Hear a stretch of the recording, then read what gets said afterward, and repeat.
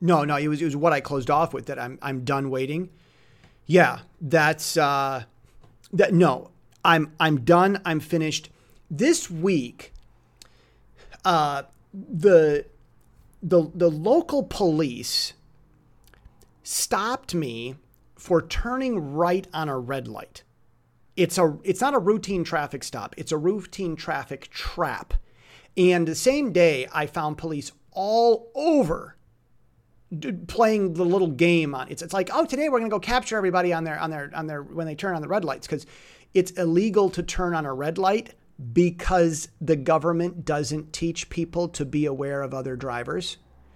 And whenever the government needs a lot of money, the police all act pretentious, like you're so bad. Well, it was the problem with it. I took the police picture. They said that that's illegal to take their picture, which is false. All right.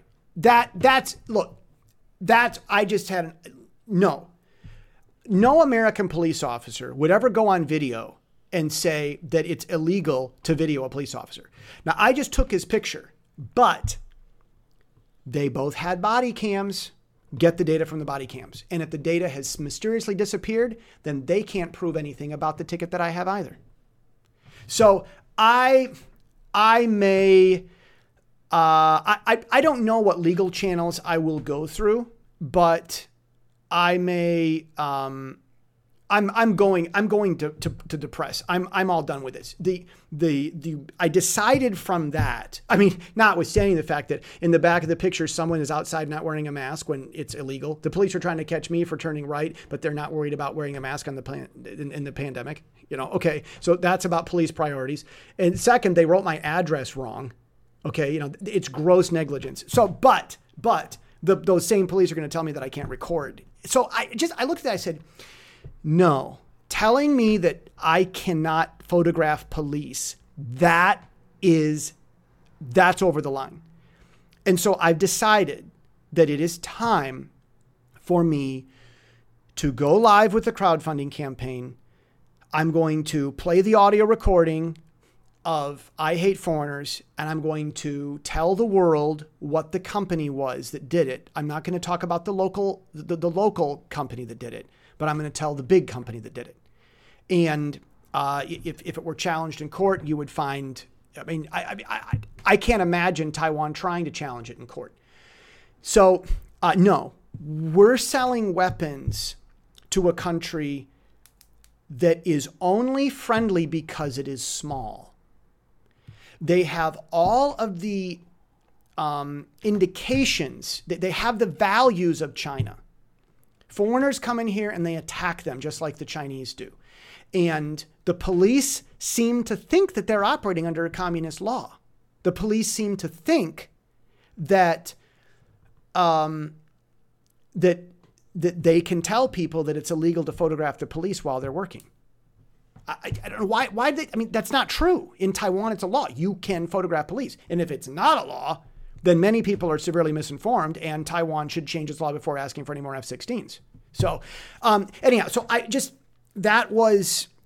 it's like you've got a country that the whole world is looking at. Oh, Taiwan's so cute and adorable. The European Union. It's going on more and more this week.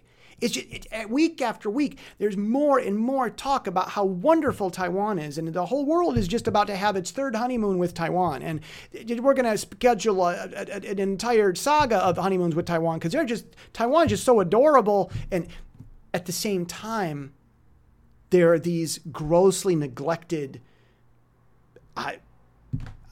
examples of micro tyranny going on in the country. And it doesn't seem like it's big, but it demonstrates bad values. So I got frustrated and I got irked and I'm finished. I'm done. I'm mad as heck and I'm not going to take this anymore. And which goes back to the movie Network.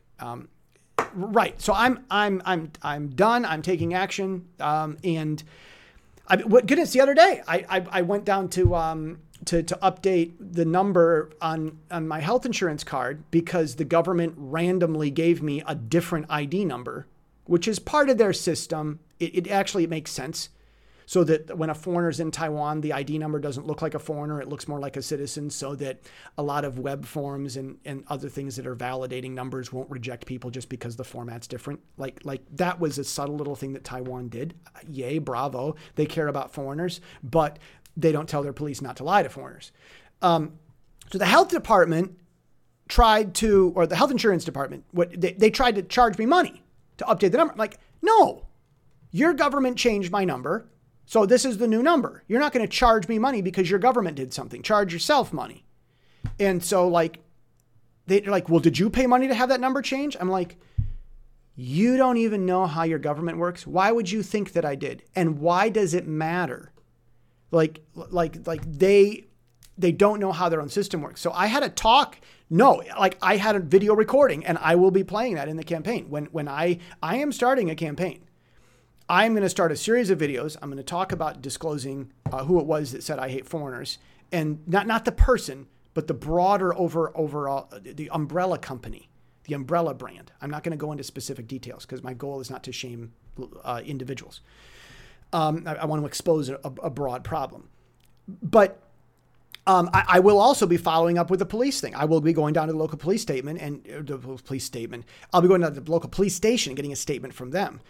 And I've also got a video recording of the conversation here at the health insurance bureau office, whatever. It's just like they really don't know how their government works. And I had a nice talk with a lady. I said, "You're going on the internet.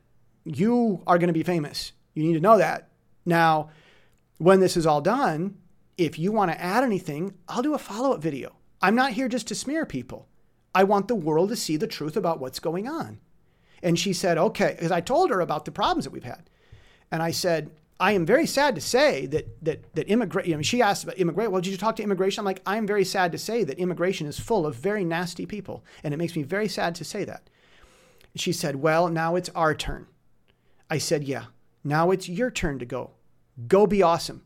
She's like I can fix it type of thing. When she said it, now it's our turn. It's like, now it's our turn to try to process rules and paperwork with foreigners to treat people with justice. That's what she means. It's our turn to do something like she wants to do it right, which was awesome. That's welcome. That's great.